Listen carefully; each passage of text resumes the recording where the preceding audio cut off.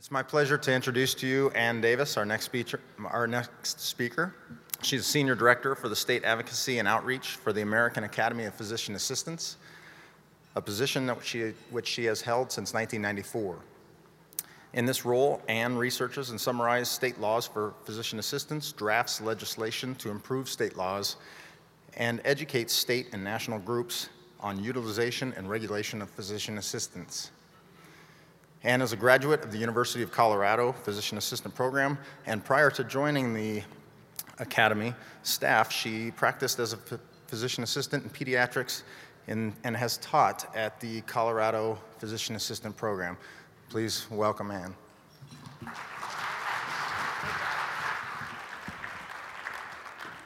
Thanks very much. It's great to be here. I think I was here, I don't know, a few years back to talk to the SDPA, and it's delightful to be invited back. I'm always glad to come to Texas. Texas does so many things right, so thank you for letting me be in this great state. The Gaylord really belongs in Texas, doesn't it? I mean, it's just a Texas-sized kind of place, no doubt about it. So the things left out of my bio, one of them is that working with state legislators, I found that the perfect preparation has been my 16 years in outpatient pediatrics, because some of the behavior is exactly the same, but the waiting room is bigger at the Capitol. This is the thing I can tell you. The other thing that people don't, I was thinking about, what is my job? Sometimes people say, well, what do you do? Well, I think my biggest job is to worry. And that is partly to worry about the things we decide now that are going to have consequences for us tomorrow and the day after that and in a decade. You know, nobody got up one morning and said, let's create MRSA. Let's come up with a really awful bug that's going to be hard to treat, that people who have other problems, you know, like HIV and diabetes and low socioeconomic status are going to have a hard time with. It didn't start that way. It started by, you know, a little over-prescribing. The bugs got smart. We got better. And we don't want to be ending up with MRSA because we didn't think about it right today. Same thing with the guy that did the fertility treatment of the Octomom. You know, he didn't get up one day and say, you know, I think that what I would really want to do is make a really crummy ethical decision that would lead to me losing my license. It didn't start that way. It started by, well, the science could do this. We don't really know. We'll kind of start out that direction. And right now, I believe the world is our oyster. The time for PAs really is now. So it's important that we kind of make decisions together that get us to where we want to go, independent of what you think about healthcare reform. The fact is things are changing, like it or don't. If we're not at the table, we'll be on the menu. And it's up to us to make sure that we are making good decisions for the profession, both as a group and individually, that get us to where it is we want to be a decade from now. So that's kind of where we're going. And here's how we're going to get there, if I can find the change. Here we go. The other thing I'm going to tell you is that I'm going to talk for a while, but I'm a whole lot more interested in what you have to say than I am interested in what I have to say. So I'm hoping that you have things that you wanted to ask about, or questions, or issues. The hard stuff is fine. It is my favorite. So if you're thinking about something that you think might be controversial, or, you know, we'll start a fist fight, I guess there's a lot of going on in the hotel today. That'd be fine too. Bring it on, is what I'd say. So here's the things we're going to run through. The 6 key elements of a modern PA Practice Act. That's going to be really quick. And then new technologies and how they create state law challenges. And if you haven't come up against one of these, you're just not paying attention. These are out there every day, all the time. Why dermatology is particularly at risk. And when I say at risk, I mean really, truly at risk for state law challenges. And how to assure that your individual decisions lead to safe and legal patient care. My other important thing in my bona fides is that I know Joe Monroe really well for a long time. So, and Joe thinks that I have some good ideas, so you should listen to me. All right. So this is kind of how things start out. You know, when Joe and I were newly minted PAs, no one cared what we were doing. We weren't particularly regulated. If they were there to help, and you said, you know, you were there to assist the physician, and you know, you could take that X-ray. You could do that procedure because we were just all kind of below the radar. That's over. Now, there are a bunch of us, 75,000 across the country. And so then people thought, well, we should kind of come up with lists of things that PAs can do. You can't just do everything the doctor says. There should be a list. Those of you who practice in Alabama, Maryland, Oregon, you're still living with that pestilence. But most people, for most folks, the list is gone now, and laws have gone to the more modern thing, which is they allow physicians to delegate tasks within the doctor's scope of practice for which the PA is trained. And of course, this is much better because you can't come up with a list of everything that PAs might do. And if you made a list today, it would be wrong tomorrow. You know, there's Norplant, then there's not. There's this procedure, then there's not. This is standard of care, then it's not. Who would want a list? That doesn't really protect the public. And those of you in those states where that still is a problem, we'll get there. You know, we're working on it. Things are better now in Maryland than they were 6 months ago. So things are moving in the right direction. So what's changed? You know, obviously, we've been here for a while. This isn't the new experiment. PAs are a recognized member of the healthcare team. And regulators are kind of catching on. You know, a lot of times you'll talk to a state legislator who'll say, yeah, don't bother telling me, you know, our joke is, don't bother teaching me how to spell PA.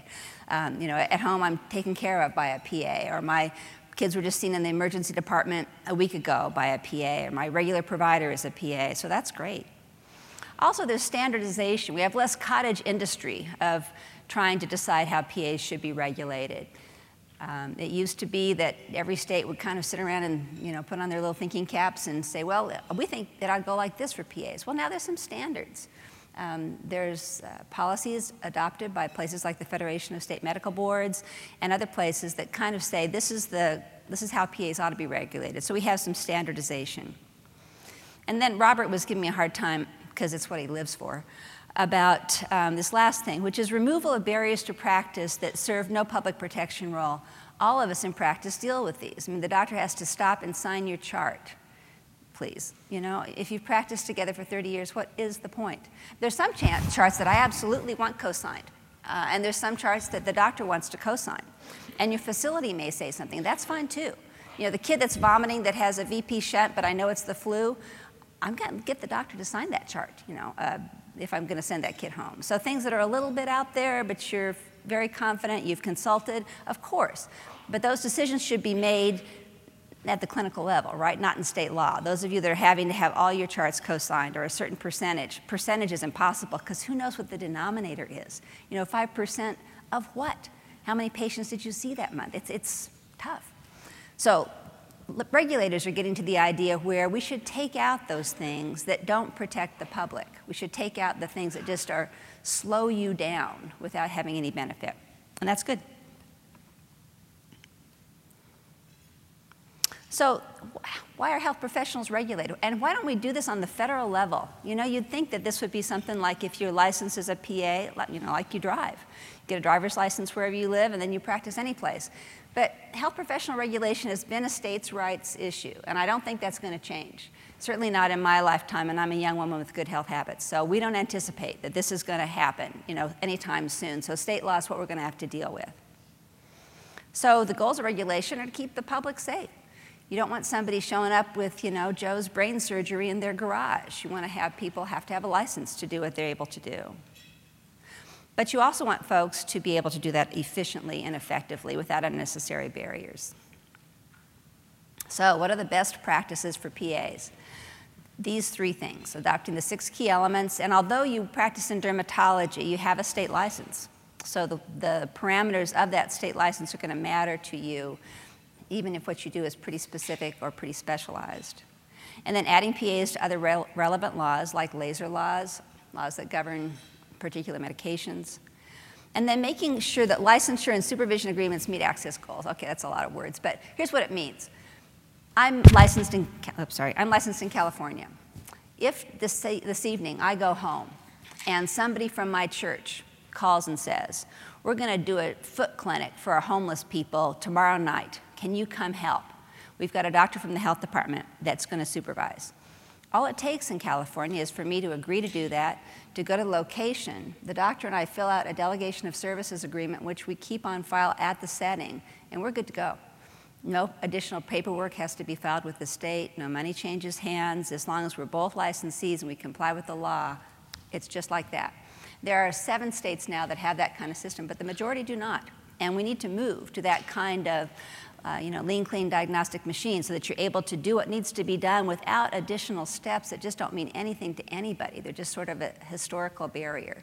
So we want to move that direction. The 6 key elements. This is good.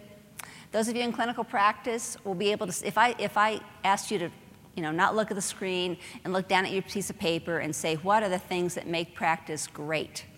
You would come up with these. This is not rocket science.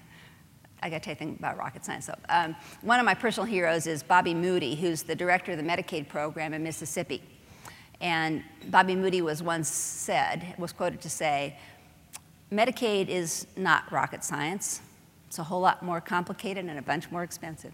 And he's about right, I think. Okay, so the 6 key elements. And again, you know these. The first is that PAs ought to be licensed. The second is the doctor ought to be able to delegate all schedules of drugs. The third is that the scope should be determined at the practice. The fourth is that you ought to have adaptable supervision requirements. No ratio. The number of PAs a doc should supervise ought to be determined at the practice. If I'm in dissecting aortic aneurysm clinic, probably it should be 1 doctor and 1 PA, right? But if you're doing well-child clinic, family planning, a lot of general derm kind of things, it could be multiple PAs that the physician is supervising. And then again, chart co-signature should be determined at the practice. So why licensure? Well, the person that cuts your hair is probably licensed, right? So if you're in one of those 4 states that doesn't use licensure yet, anybody here from New York? You registered people? Exactly. What's up with that? You ought to be licensed. It's the standardized term. And now 46 states use licensure. That's a regulatory term. And the reason to do that is there's a whole bunch of other law that talks about licensed health professionals. For example, during Katrina, Governor Babino Blanco said that any licensed health professional should come on to the state to help out. But if you're registered, does that mean you? It should be clear. And also it's easily recognized by consumers. Prescriptive authority, again, there's times that only a Schedule II will do, right? Kidney stone, East Texas, Schedule II. So there shouldn't be a limitation on that. Scope of practice should be determined by the supervising physician and any relevant facility policy, because things change, and you want to be able to customize your team as practice changes, population changes, the providers change. Again, pretty intuitively obvious to practicing PAs. Let me say, too, that PAs are the only health professional that derives their scope of practice entirely by delegation from a supervising physician, and we are fine with that. It's the physician-PA team, and within that continuum, people decide what's best done by the doctor, what's best done by the PA, and things that should be done by the doctor shouldn't be done by the PA, and things that should be done by the PA shouldn't be done by the doctor, right? I mean, if you want to be very efficient, it should happen that way. And those of you in general derm have to be very efficient. There's problems there, as you well know. In my county, which is pretty big, there is not one dermatologist that will take a child covered by Medicaid. Not one. So there's an access problem there of some sort. And so creating efficiencies through the use of PAs is a good idea. Adaptable supervision requirements. Anybody here live in Missouri, Oklahoma, Ohio? Right. So what's up with the idea that a doctor has to be within 30 miles? I mean, that's archaic. That should go away. A few states have ideas that the doctor should be in the practice every fill in blank, number of days, every 5 days. Many of you practice with a physician on site, which is fine. But again, the adaptability factor is what you're looking for. Ratios we talked about a minute ago. And chart co-signature too. Again, it's not saying there shouldn't be limits here, but the limits should be determined at the practice, not in the law. So here's my 6 key map. Texas, I'm sorry, we should have given you 2. I goofed on the colors. But if you look at here, this is like green is really good and red is not so hot. But this was back in 2009. But things change, and look at how busy people have been. Okay, so that's December 31st, 2009. All of the states in blue made an improvement in one of the 6 key elements since May 2009. So in the last 18 months, every blue state, things got better in terms of one of the 6 key elements. That's huge. And now there's less red, more green, and even more. This is from June. And there you see that 2 states have all of the 6 key elements, and many more have added additional key elements, which is great. Things go that direction. No PA law has gone backwards, with the exception of the dermatology legislation in Florida about 5 years ago. Any Floridians here? Right, so you know.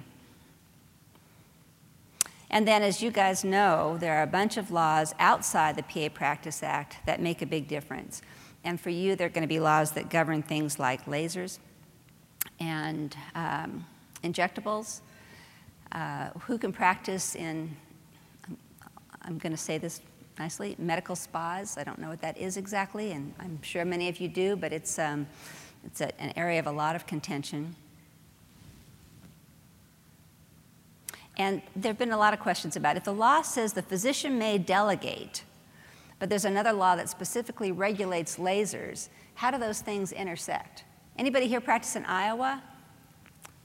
Yeah, so just the 27th of October, there was a lovely battle won there, where there had been a bunch of new regulations proposed about who could supervise in a medical spa. If a physician had to be the supervisor in a medical spa, it was determined that they did. And then there were some regulations written that said, and the physician must supervise in this manner, including being on site every 4 hours a week. Well, you know, for PAs, that doesn't make any sense. PAs always practice with physician supervision. There's no reason to put another overlay in a unique setting. Just as if we would say, you know, in a rural health clinic or in Planned Parenthood or wherever, the physician has to have another whole set of supervisory requirements.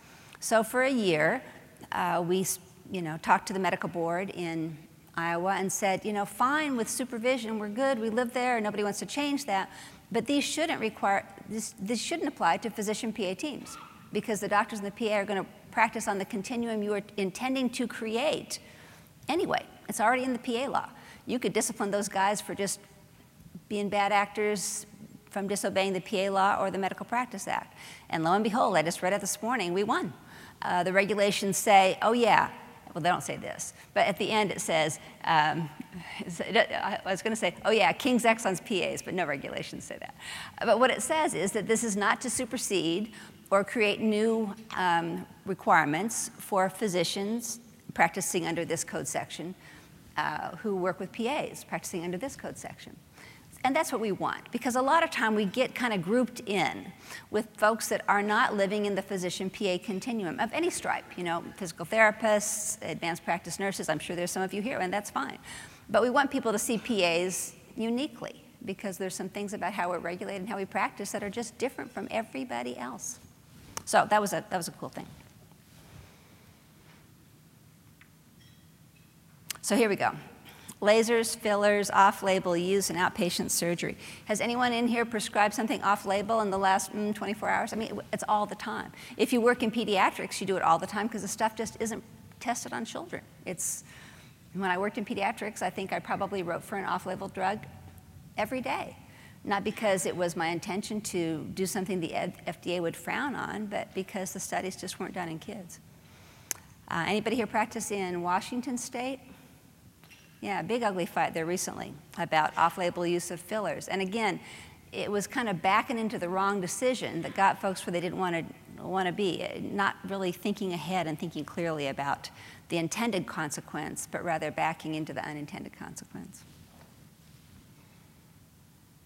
Outpatient surgery is a tough one. Where are those Floridians over there? There's a Floridian here? Okay. So that outpatient, it used to be anything done outside the hospital was pretty much unregulated until liposuction. And that was what created regulation of outpatient surgery, really. Floridian physician decided that it would be just fine to do liposuction in an office setting and do a whole lot of it, like on one patient, which, is a mortal event in some cases, and patients died from having liposuction done unregulated in a physician office. So then people began to think about, what about regulating surgery in the outpatient setting. And then you have to define what surgery is. And in some places, it's been defined as mechanical interruption of the human skin, which sounds a lot like a flu shot to me. So again, all those little definitions matter a bunch. And we're kind of hard at work making sure that the unintended consequences of doing things like regulating outpatient surgery don't limit what PAs need to do.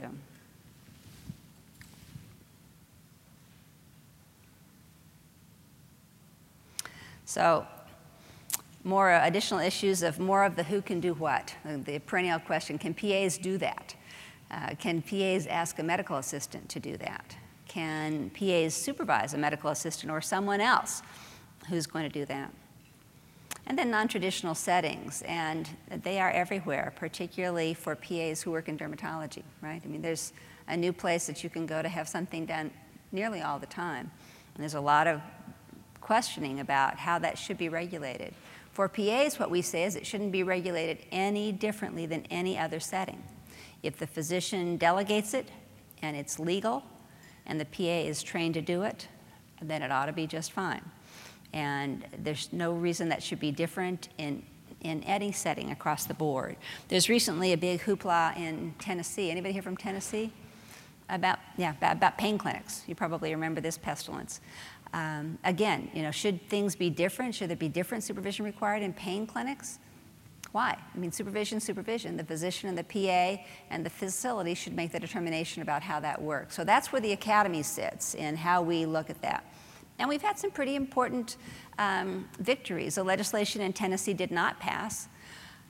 The regulations in Iowa exempted PAs, and I think we'll see more of this sort of unique carve-out for looking at PAs as a uniquely regulated profession. Then there's the corporate practice of medicine. Those of you in Texas and in California deal with this. A long time ago, probably in the early 60s, legislation was passed in many states which said that corporations can't basically employ physicians, which of course is kind of crazy now, right? Because almost everybody works for somebody. I mean, you work for Kaiser or another big group. But the idea was that nobody wanted corporations telling physicians what to do. Nobody wanted the practice of medicine to be limited by a corporation whose goal was to return profit to shareholders. So there's some old laws left around the corporate practice of medicine that have some implication, particularly in dermatology, because of the practice outside of a traditional office setting. And then there's the idea that skin is everywhere. If you're in cardiothoracic surgery, the idea that somebody's going to want to come in and shove you aside in the OR and do what you're doing is pretty small. But in dermatology, everybody's got skin. And every specialty, to some degree, deals with skin. So then you have some tension around, well, how should that work? What is the practice of family medicine, and when should dermatology interact? And should PAs trained in dermatology work for physicians in family medicine, and where does that continuum logically end? So, because we're PAs, the thing we like best is the case studies, right? If one of these is about you, I'm sorry. It was interesting, so I put it up here. The names have been changed to protect the innocent, the guilty, the people caught in the crossfire, folks that had good ideas and then they went awry. So I didn't intend it to be you if it turns out to be you, but here we go. And this should make you cringe, actually, because most of us have been in a situation where, we stop at sort of the two-thirds way in and think, well, this could end badly. Maybe I should have thought about that a little bit before I got to this decision point. I'm not talking about clinically badly. I'm talking about something where the law wasn't clear and we took one road, and probably it would have been safer to take another or to stop and consult.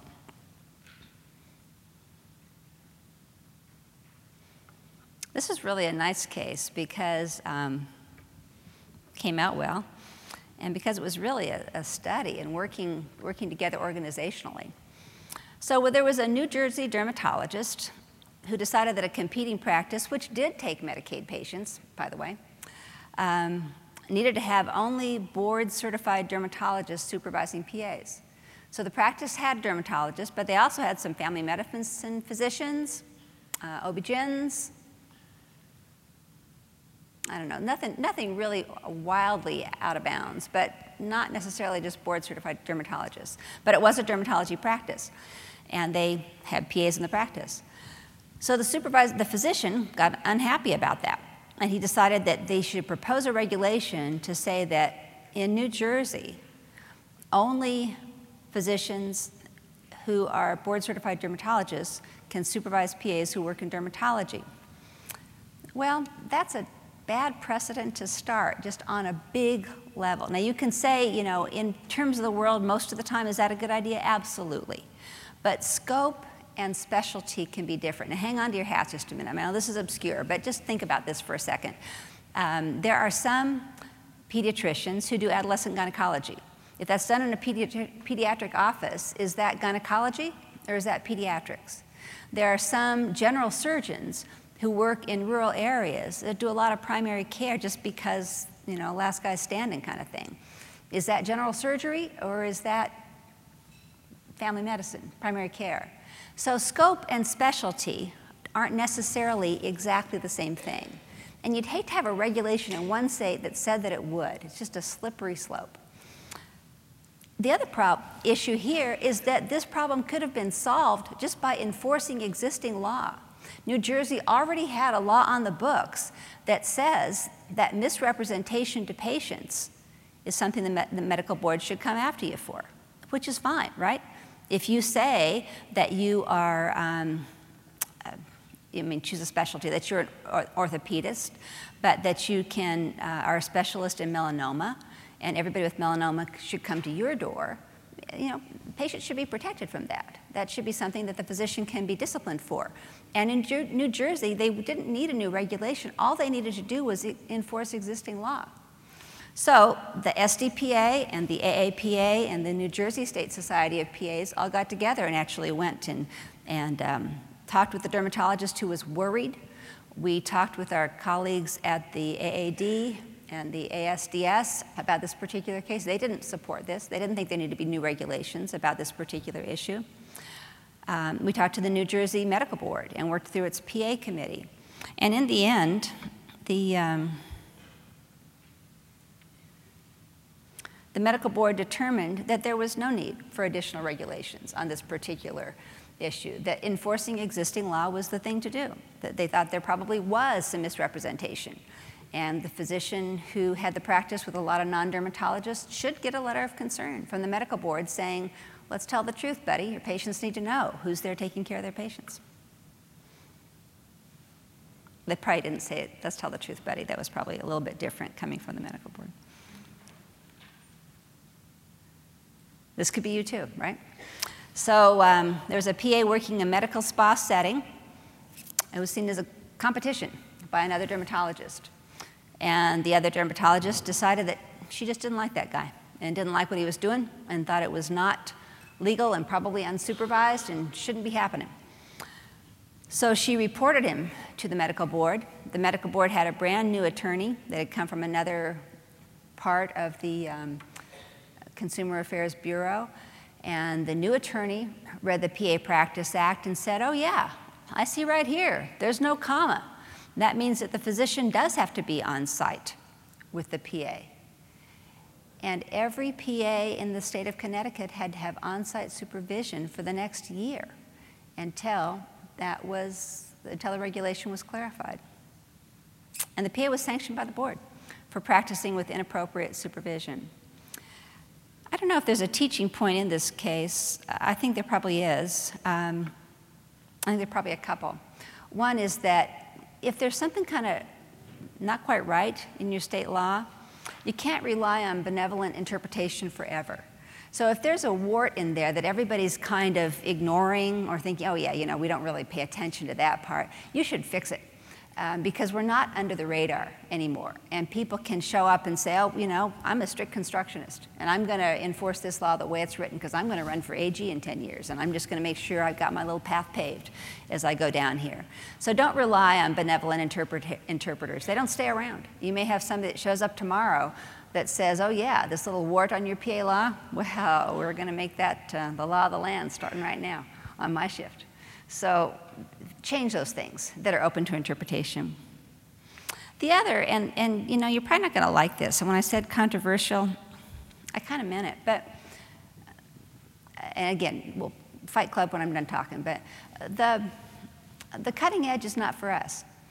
And by what I mean by that is if you're a PA, you're going to take twice the scrutiny for what you do, and that's just fine. I mean, you shouldn't be doing anything that can't stand scrutiny, basically, right? So if you think, well, you know, people don't usually do this, but it's brand new and I'm going to try it, let's leave that for the physicians, because we will take twice the hard looks about that. If this had been a dermatologist, you know, looking at another dermatologist, it would have been different. But the actions of one PA had horrible consequences for every PA in Connecticut and the patients they took care of for a year until this was taken care of, was fixed up. And the PA ended up getting sanctioned by the medical board as well.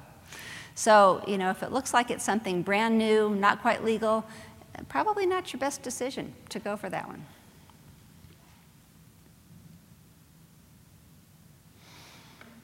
We get this all the time. This really happened. Well, I'll tell you another time it happened, is that there was a new staff person hired at the medical board in Maryland. And a practice manager wanted to know if PAs could do telephone triage. So the practice manager called the medical board. Well, of course, we should just call the medical board and ask if PAs can do telephone triage. They got a brand new licensing tech at the medical board who'd been there for not very long.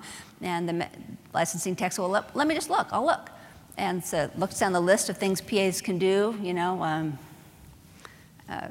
put in chest tubes, central lines, look. No, it doesn't say telephone triage. So the person said no telephone triage for PAs in Maryland. You know, that's a problem. So the idea here is that you want to be careful how you ask the question and who you ask it of, because you'll have to live with the answer. So what happened with this one is the practice manager wanted to bill for PAs doing dermal fillers. So they called the medical board and said, can PAs do dermal fillers? And the answer was, no, it's not on the list. So PAs can't do that. A better approach to that is to call your state PA association or to talk to the academy staff and say, you know, what do you know about this particular issue in our state? Because lots of times it depends on how you ask the question, or being a medical person, you know that telephone triage is really the same as evaluate patient problems and make determinations about diagnoses. You're just doing it on the phone, right? So you don't want to get in the position of asking the wrong person for the information, because the likelihood that you'll get an answer that you don't really want to live with are pretty good. Several states have made very enlightened decisions about scope. Actually, in Wyoming, anybody here from Wyoming? I didn't think so. There's not very many PAs there to start with, and I don't think they get to leave very often. In Wyoming, the regulations for PAs say, and this is pretty close to verbatim, that the medical board does not determine scope of practice for physician assistants. Rather, this is entirely left to the supervising physician and any applicable facility policy. In California, pretty much the same thing. New York has never cared about scope of practice for PAs. They've always seen that as being physicians and PAs both licensed to practice medicine, and PAs practicing with physician supervision and able to do those things that are delegated. And there's never been a list in New York, and I don't think there ever will be one. It's just antithetical to the way PAs are utilized. So in this case, once the medical board staff member had looked at the list and said no, it was very hard to turn that clock back. It took a long time to get it done, and I think we're probably still working on that one. So here's a short string of pearls, and everybody has them. From doing this every day for longer than I want to think about, these are things that I've seen that have caused PAs to get in trouble that really could have been avoided if they'd sort of thought ahead a little bit. These are going to look familiar to you, and you may actually see yourself in one of these. I hope you don't, but you might have been there. And maybe this can kind of help guide you to stay away in the future. The first one is that if it smells like fire, you should run for the exit. Every now and then I get a call from a PA who says, you know, I got a job at this practice, and patients are coming in, and the medical assistant is just handing them a prescription for, I don't care what. That's not standard of care. So if you see something that's a little odd, the odds are pretty good that there's going to be more stuff there that are odd too.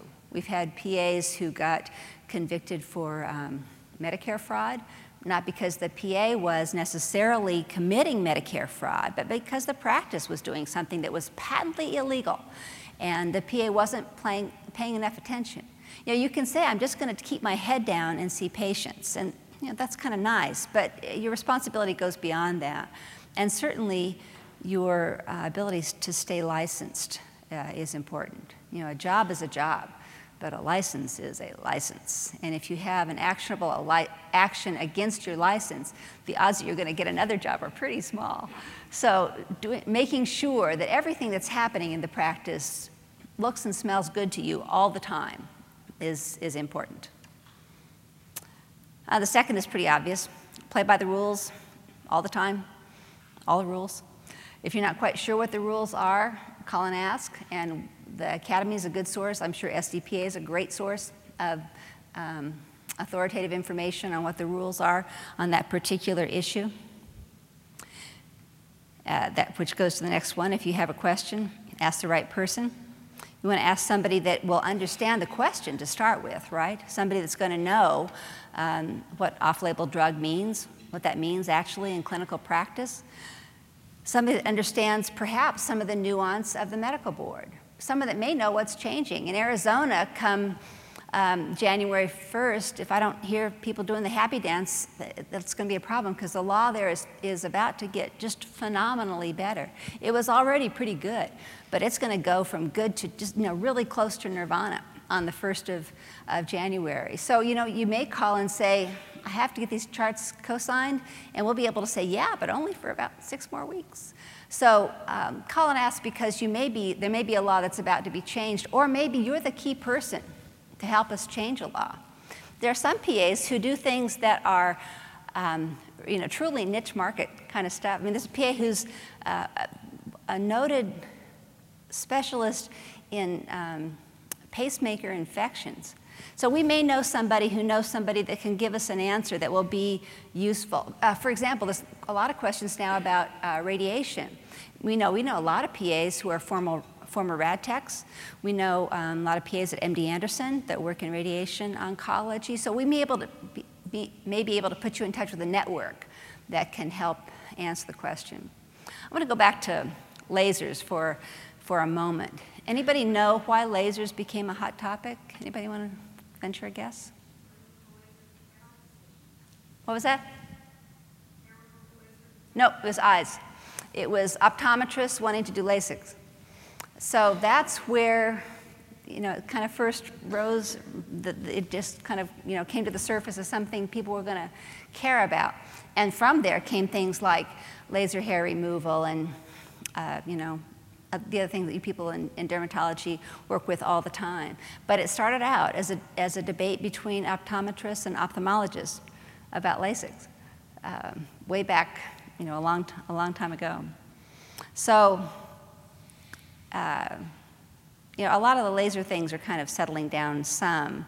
But now we're working pretty hard on ionizing radiation, and this may or may not make any difference to a lot of you, but there's been a lot of question about whether or not PAs can use fluoroscopy for visualization during things like putting in central lines and doing chest tubes, LPs, a lot of things. I mean, if you can see versus not see, most of us would rather see, right, what we're doing. And if you're having it done to you, you would probably prefer that the person that's doing it can see versus not see when they're doing it to you. So a lot of questions about whether or not PAs can use fluoroscopy. So it took us about 4 years. We started off talking with the radiologists, and they said, we're not quite sure. We think if the radiologist supervised it, it's probably all right. But most of us didn't get a lot of training in radiation safety in our PA program, and we have a healthy respect from prereqs and from, working around folks in the radiology departments. But we don't have a lot of specific training in PA programs. It's just not included. So then we went and talked to the SIR, Society of Interventional Radiologists, to say, what do you think about PAs and being able to use fluoro? And they said, well, we think it's a good idea. There should be some specific training. PAs ought to be able to do that. But you need to solve the issue with the rad techs. We said, fine. So we went and talked with the ASRT, the Rad Tech Association, and said, what about PAs who need to use fluoro? And they said, okay, we're okay with anybody doing what they need to do as long as they're trained. So we came up with a joint curriculum between ASRT and the AAPA about what PAs should need, what training PAs should have in order to use fluoro. And it's going to be sort of like an ACLS course, you know, where you can take it if you need it and then become certified for using fluoroscopy if you're delegated and supervised, and all the other things in the law apply. So there's ways to create solutions as technology comes up and changes. So if there's a law that doesn't make sense, work with your state chapter to change it. Laws are getting better for PAs, and that's happening because people with unique issues are able to say, this is a problem in our practice. You always want to start that discussion with, here's what it means for patient care. Sometimes we have PAs that will call and say, you know, I've got a right to do this. And I say, you know, time out. The practice of medicine is a privilege, and you are privileged to be able to practice as a PA. If there's an obstacle, let's fix it. But it's not your right. Let's deal with it from the idea that this is what it's going to mean to patients. If you start there, you can find a solution pretty readily. If you start with it's all about you, it takes a little longer, or maybe you shouldn't do it. So the idea that you know, the new stuff isn't necessarily for PAs. If you're on the very cutting edge, I mean, you may work for a subspecialist physician who does some stuff that's very unique and new, and that's fine if you're working in that continuum. But you don't want to be out there, you know, way off by yourself doing the stuff that was invented Tuesday, right? You got to wait till the dust settles on some of that. Stay so clean that you squeak. And don't let anybody's vanity or greed cloud your judgment. And this is a tough one, I think, probably particularly in dermatology, where people will ask for things that they may or may not need, where it's easy to say yes, when maybe you should be saying, not today, let's have somebody else look. This is a job for the dermatologist to decide. So just don't find yourself on a slippery slope that you don't ultimately want to be going down. And unleash your inner advocate. PAs will say to me, oh, I can't possibly talk to that legislator. I think, wait a minute. You know, in the last 30 days, did you tell somebody that they had an incurable illness? In the last 30 days, did you tell someone they had an STD? In the last 30 days, did you tell someone that their little tiny baby had to have major surgery? I mean, PAs do the world's hardest communication all the time as a matter of course. So don't tell me you can't talk to a legislator. I'm not going to believe you. Of course you can. Of course you can. If you can tell somebody that they have melanoma, you can tell a legislator that the law needs to change. I'm sorry, you just have that skill set. I'm not going to believe that you can't do it. So it's just a matter of taking that skill set and translating it into the policy arena, which all of you can do. Legislators are just people. They put on their pantyhose one leg at a time, just like the rest of us. And it's just a matter of finding the way to decide first that that's part of your business. And I'm going to tell you that it is. That if you practice as a physician assistant, sometimes the best things you can do for patients are to advocate for a change in the law. You know, I told you that in my county, there's not one dermatologist that will take a child who's covered by Medicaid. So I should probably be at the Capitol talking about the Medicaid budget. We should probably be doing those things that we can that advocate for our patients outside the exam room, and all of you have the skills to do that. I know that one of your meetings coming up is going to be in Washington, D.C., and I'm hoping we can set up a situation where those of you who are PAs in dermatology can come to the Capitol and advocate with legislators. We're talking with your leaders about that now, about setting up something so that you can come down and see members of Congress, one of whom is Karen Bass. The first PA was elected to Congress in November. She is from California. She will do us proud. I don't know if you've met her, but if you were going to choose somebody to be the first PA in Congress, you would choose Karen Bass. She's a wonderful person and will put a great face on our profession in Congress. So if you find a law that doesn't really work for the way you need to take care of patients, work with your state chapter. And I would say this because SDPA is a great national organization, as is AAPA, but when we need to change a state law, we're working with our state chapters to do it. We want to have a coordinated effort. The one way that you can assure that you won't succeed is to look like you're divided within your own ranks, right? I mean, if you go to talk to a legislator and they say, well, wait a minute, 20 minutes ago there was another PA in here telling me just the opposite, the odds that you'll be successful are pretty small. So find out what it is you need to do, work with your state chapter or with the AAPA to do it, and then decide that that's something that's in your skill set, because it really is. We've got lots of folks to help you. I'm the senior director, which means the buck stops here for state law. Of course, I've got a boss, that's Jim Potter. And then I handle the Western region, which includes anybody here from American Samoa? American Samoa does license PAs, in case you're wondering. The only U.S. territory that does not is Puerto Rico, and we're working on wanting to change that one too. And then there's 3 other people, one of whom is an attorney, Stephanie Radix, and all 4 of us come to work fully caffeinated at least 5 days a week to help PAs and help PAs to make laws that help them take care of patients. So that is the end of what I came to say, and now I'm hoping that you have questions, suggestions, things you're worried about, a particular state issue. Oh, good. Comments. I am in California now. I left Oregon because of the black box. So Oregon is one of those states that has a list of what we can and cannot do, including things I did as a medical assistant. It's embarrassing. When I decided to look for a new job, I purposely left Oregon because of the restrictions. It is not hard to work in a state towards making changes, and I've done that with the OSPA. I am on the legislative committee for the SDPA, and we have a few members. We want to get somebody from every state. Talking to your legislatures, like you said, is really easy. They're human beings. I've done it on other levels besides the PA level, and we need you. And so Susan Hammerling is our Legislative Affairs Committee chair, and she's at the airport. So I just want to make a plea to all of you. We need somebody from every state to help with us. That's great. You know, the world is run by those who show up. There's no doubt about it. And if you can have the folks that have the information connected with SDPA and the state chapter, that's great. The good news about Oregon is that we've written a bill. I'll tell you something about writing bills. Sometimes I'll be reading legislation, I'll think, oh, I hate that. And then I realize, oh, I wrote that. But it was 30 years ago. But the Oregon law, I didn't write that one. I swear to you, I did not. I'm not responsible. But the medical board exec, Kathleen Haley, called me last week to ask me about something. So there'll be legislation introduced in 2011 in January to improve the Oregon law. Whether or not it passes depends on a lot of things. The new Oregon governor is a physician, Dr. Kitzhaber, which actually bodes well. Yeah. Yes, I'm someone who practices in Kentucky. Kentucky. I'm sorry, my condolences. Thank you very much. Yeah. It is better for me now because I've only been in dermatology for a year, but prior to that I was in emergency medicine, urgent treatment, and family practice, all of which are limited to an extent that it's almost crippling at times. Someone would come into my urgent treatment center with a broken arm and I couldn't give them anything for their pain because we're not allowed to write any scheduled medications. Off-site supervision is ridiculous, and so is co-signatures on all our charts. I mean, we have the list there, we have it all.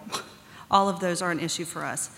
So we are governed under the Kentucky Medical Board of Licensure, and unfortunately for our state, the physician who is the president of the Kentucky Medical Association does not care at all for physician assistants, well, or nurse practitioners, actually. I think he actually, the last legislative session, we had a bill introduced to try to move us out of the red. And the KMA sent out emails to all of their constituents asking them to call their legislators to oppose our legislation. Now, my physicians have employed a PA for the last 9 years. I'm the second PA in that practice. I've been in the state practicing as a PA for 13 years. If I talked to my physicians, they had really no idea of exactly the scope of limitations. So I encourage you all, While getting involved is very important, I've always been involved. I was involved as a student at the University of Kentucky, which statistically, I think it's at 80% of the people that are being educated at the University of Kentucky are leaving the state to find employment. And that's a huge issue, of course. But your physicians need to be educated. I found last year that my physicians had really no clue, because in dermatology, it really isn't as big an issue as it is in family practice. My husband's a family practice PA. He's miserable. He wants to move, but I have too good a job, so I'm not leaving. But educate your physicians. And please, if it's not so much for you, it can end up, it only takes one bad piece of legislation to limit everyone, as some of these cases have shown. So I encourage you to educate not only other PAs that may be locally around you, but also your physicians, because getting them involved can drastically change the environment in your state. That's a very good point. And actually, if there was one predictor for whether or not PA legislation will pass, if I want to know what the one predictor for if the PA bill will pass is, it's what the medical society thinks, every time. And so creating a sustained positive relationship with the state medical society is always worth it. And there are some states where the medical society would not ever think about saying something negative about PA. Certainly Arizona's like that, California most of the time. But in Kentucky, it just has never worked, or hasn't worked so far. We actually wrote a book. I don't have a picture of it, but it's a book called Team Building. It's on the website. Good luck there, it's getting better. But it's on the website, and the book is about building relationships with other state organizations. Because if you go to a state legislator and you say, we've got this great legislation that's going to be important for patient care in your state, to people that are in your district, and the legislator says, well, who supports that bill? And you can say, well, the PA Society and the Derm Society of our state, and the Medical Society, and the ambulance drivers, and the Women in Farm Economics, and the Farm Bureau, and the Hospital Association, and the ER physicians. And who opposes that? Nobody. It's very easy for a legislator to vote yes on that. And actually, just sort of in human nature in general, if you're trying to change something, you want to make it easy for people to do the right thing, right? And that's why we come up with once-a-day medications. That's why we have Depo-Provera. That's why we have a lot of things, because we want to make it easy for people to do the right thing. And same thing with legislation. You want to have the kind of support, the kind of relationship, the kind of consensus building, the kind of willingness to talk and talk and talk until you get to something that everybody can agree upon, that you make it easy for legislators to do the right thing. Yeah. And thank you for being here today. I have a question about how to best represent ourselves. I know you talked with licensure, registered, certified. On a lot of practice websites, they will list their physician assistant as being board certified. I think that misrepresents us, and want to make sure that we are above board and our patients understand exactly how we are certified. How would you recommend we do that? I can't say board certified. Certified by NCCPA? Say again? Certified by NCCPA? Yes, absolutely, that you're a certified PA, if indeed you are. Okay. I'm proud to say I passed for the 6th time last year. Thank you. Wasn't easy. Yes, that you're a certified PA, but when you say board certified, and this is one of those things, I'm glad you bring this up, because this is one of the stay so clean you squeak kind of things.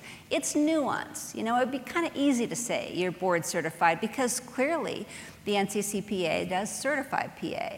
But when folks say board certified, they're talking about ABMS. That's what really folks mean when they say board certified, as an ABMS, American Board of Medical Specialties certification. So although PAs are certified, it's not an ABMS analog. So I believe if you want to be just so cautious, which I always advise, as in always advise, I would say certified by the NCCPA, or our practice employees, certified PAs. Put a link in. Everything's done electronically now, so people can go right to what the NCCPA means. But yes, I think that's an important distinction to make. There was actually a PA who got in trouble in Montana for putting down that he was board certified in primary care. Even though he was a certified PA, it was not his intention to misrepresent. But, you know, we're not board certified in primary care. We're certified by the NCCPA as PAs. Thank you. You're welcome. Any other questions? Well, here comes Abby. Good. All right. I heard a great quote that I've been thinking in the back of my head. Not every PA is meant to take care of a patient at their bedside. And you have literally taken care of millions of patients by helping ensure access to the PA physician team. And I just am so proud to call you a colleague. Thank you so much.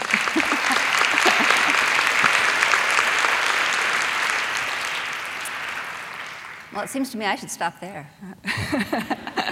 If there are other questions, and I really mean cheers, jeers, take all comers. I'm going to be around, including through lunch, so happy to talk to any of you if you have questions or specific things you want to bring up. Thank you so much. Great to be here.